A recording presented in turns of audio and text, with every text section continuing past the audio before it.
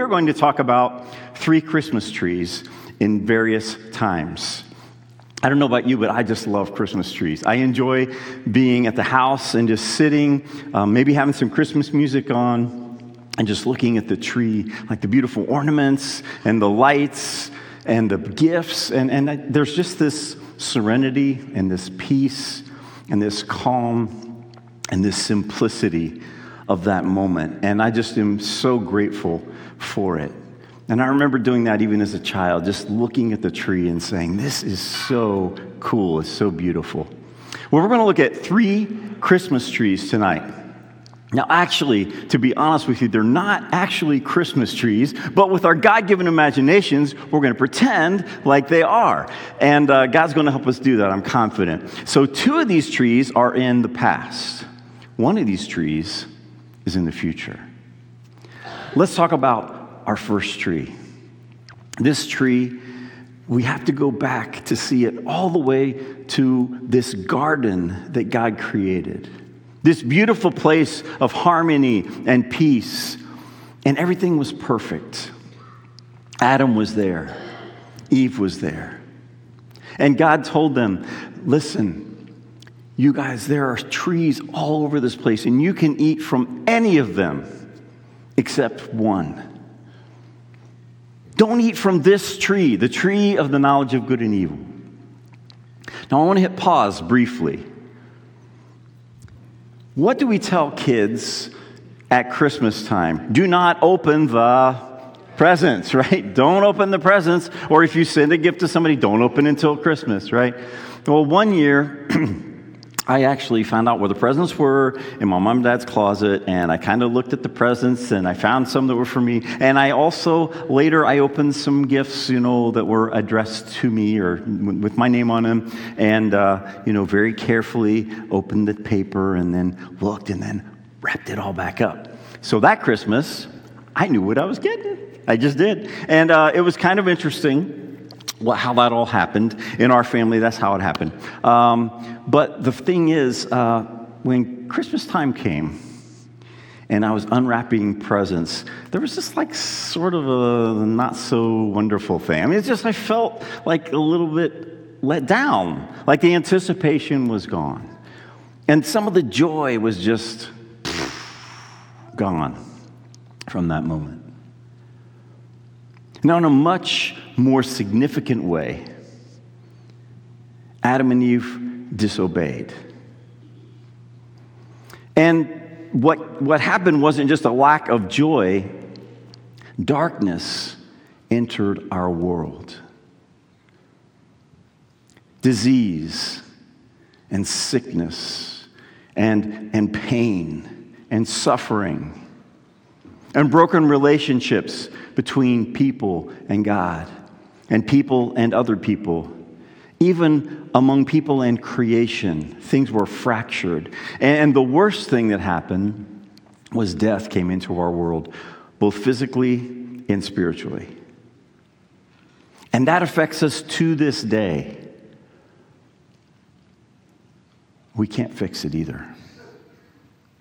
So our first Christmas tree, it's beginning to wither.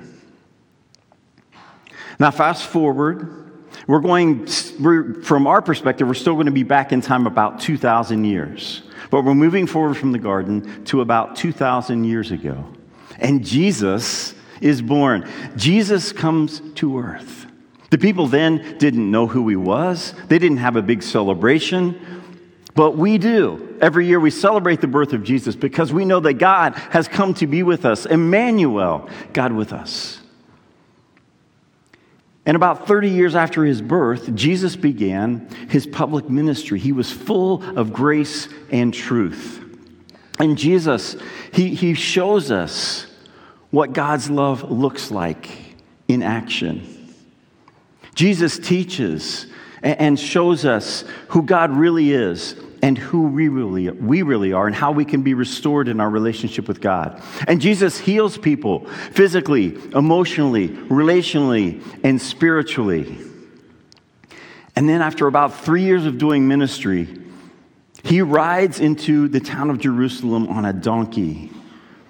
And the people are so excited. They shout, "Hosanna! Blessed is the one who comes in the name of the Lord." He was riding in as the king would ride into town. And they were so excited. And just a few days later, the crowd shouted, "Crucify him!" And that brings us to our second tree. Jesus is falsely accused. There's an illegal trial. He is beaten. And he carries a cross made from a tree that he himself made, as Jesus created everything. And he carried this cross to a hill outside of Jerusalem. In Deuteronomy, in 1 Peter, and Galatians, it actually says the cross is a tree. And on the cross, on this tree, Jesus gives his life for us. And this Christmas tree then is kind of linked with death.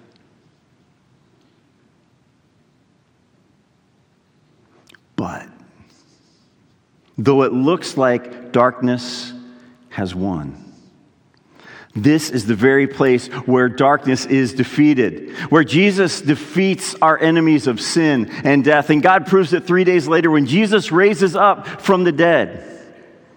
In Galatians chapter 3, it says this: Jesus rescued us when he hung on the cross.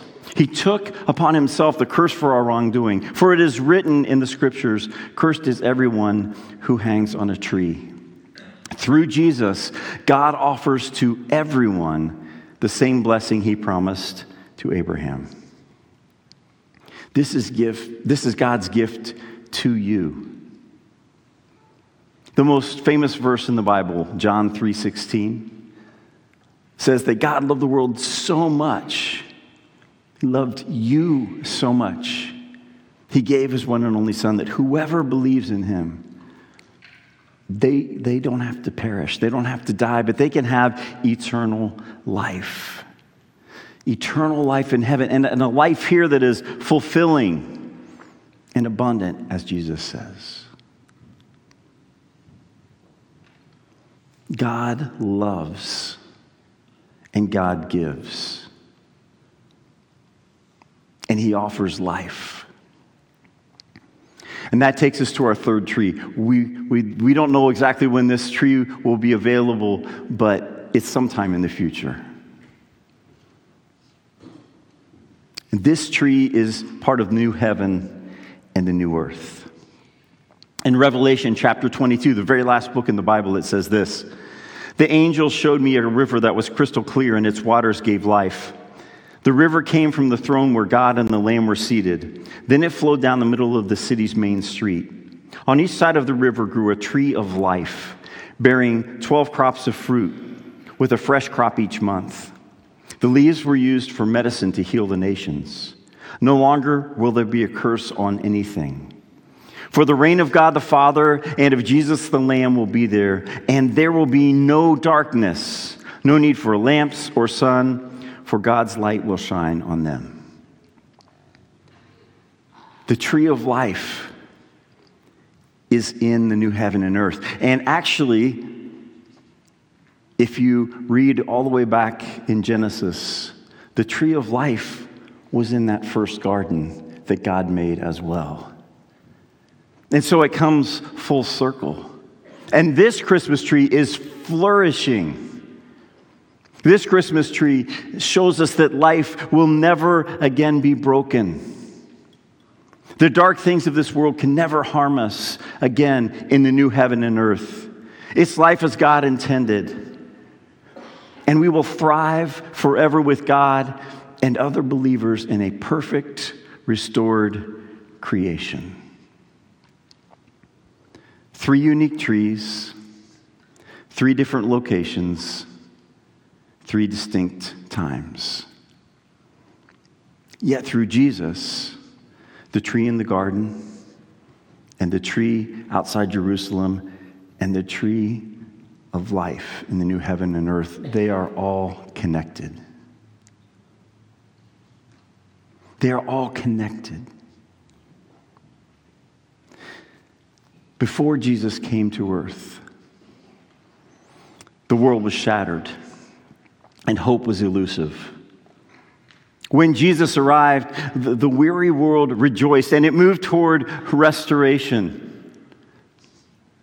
And as we heard earlier, the prophet Isaiah, he foretold this long ago. He said, the Lord himself will give you a sign. The virgin will conceive and give birth to a son, and will call him Emmanuel. For unto us a child is born. To us a son is given, and the government will rest on his shoulders, and his name shall be Wonderful Counselor, Almighty God, Everlasting Father, Prince of Peace.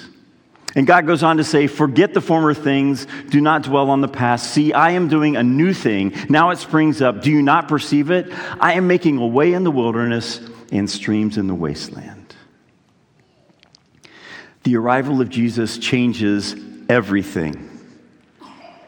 When Jesus was born, hope was reborn in this world. And hope can be born in any person who places their faith in Jesus. And if you've never done that, we would love to talk with you after this service about how you can begin a brand new relationship with God as this year ends and a new year comes and your new life can begin. Jesus is good news of great joy for all people. So I would encourage you this Christmas season, when you see a Christmas tree, or maybe just any time you see a tree, and you take notice of it, just give thanks to God for Jesus and the life we can find through him alone. In John chapter 1, it says, Jesus gave life to all creation and brings light to all people. The light of Jesus shines in the darkness, and the darkness can never extinguish it. God's light drives the dark away, because light ultimately defeats darkness. And tonight, in a timeless tradition, we symbolically share the light, as we do each Christmas. And we'll have people that walk through the aisles and light the candle of the person on the end, and they will then pass that on. And I would just ask you, maybe as your candle is lit and then you pass it to the next person, maybe just consider saying something like, this is the light of Jesus that is given to you. May God's light be present in your life this Christmas and in the year to come. And if you don't have a church home, we would invite you to be with us here at Discover, where we can join together, we can grow, and we can serve and share our faith with one another and with the world, making an impact in the name of Jesus.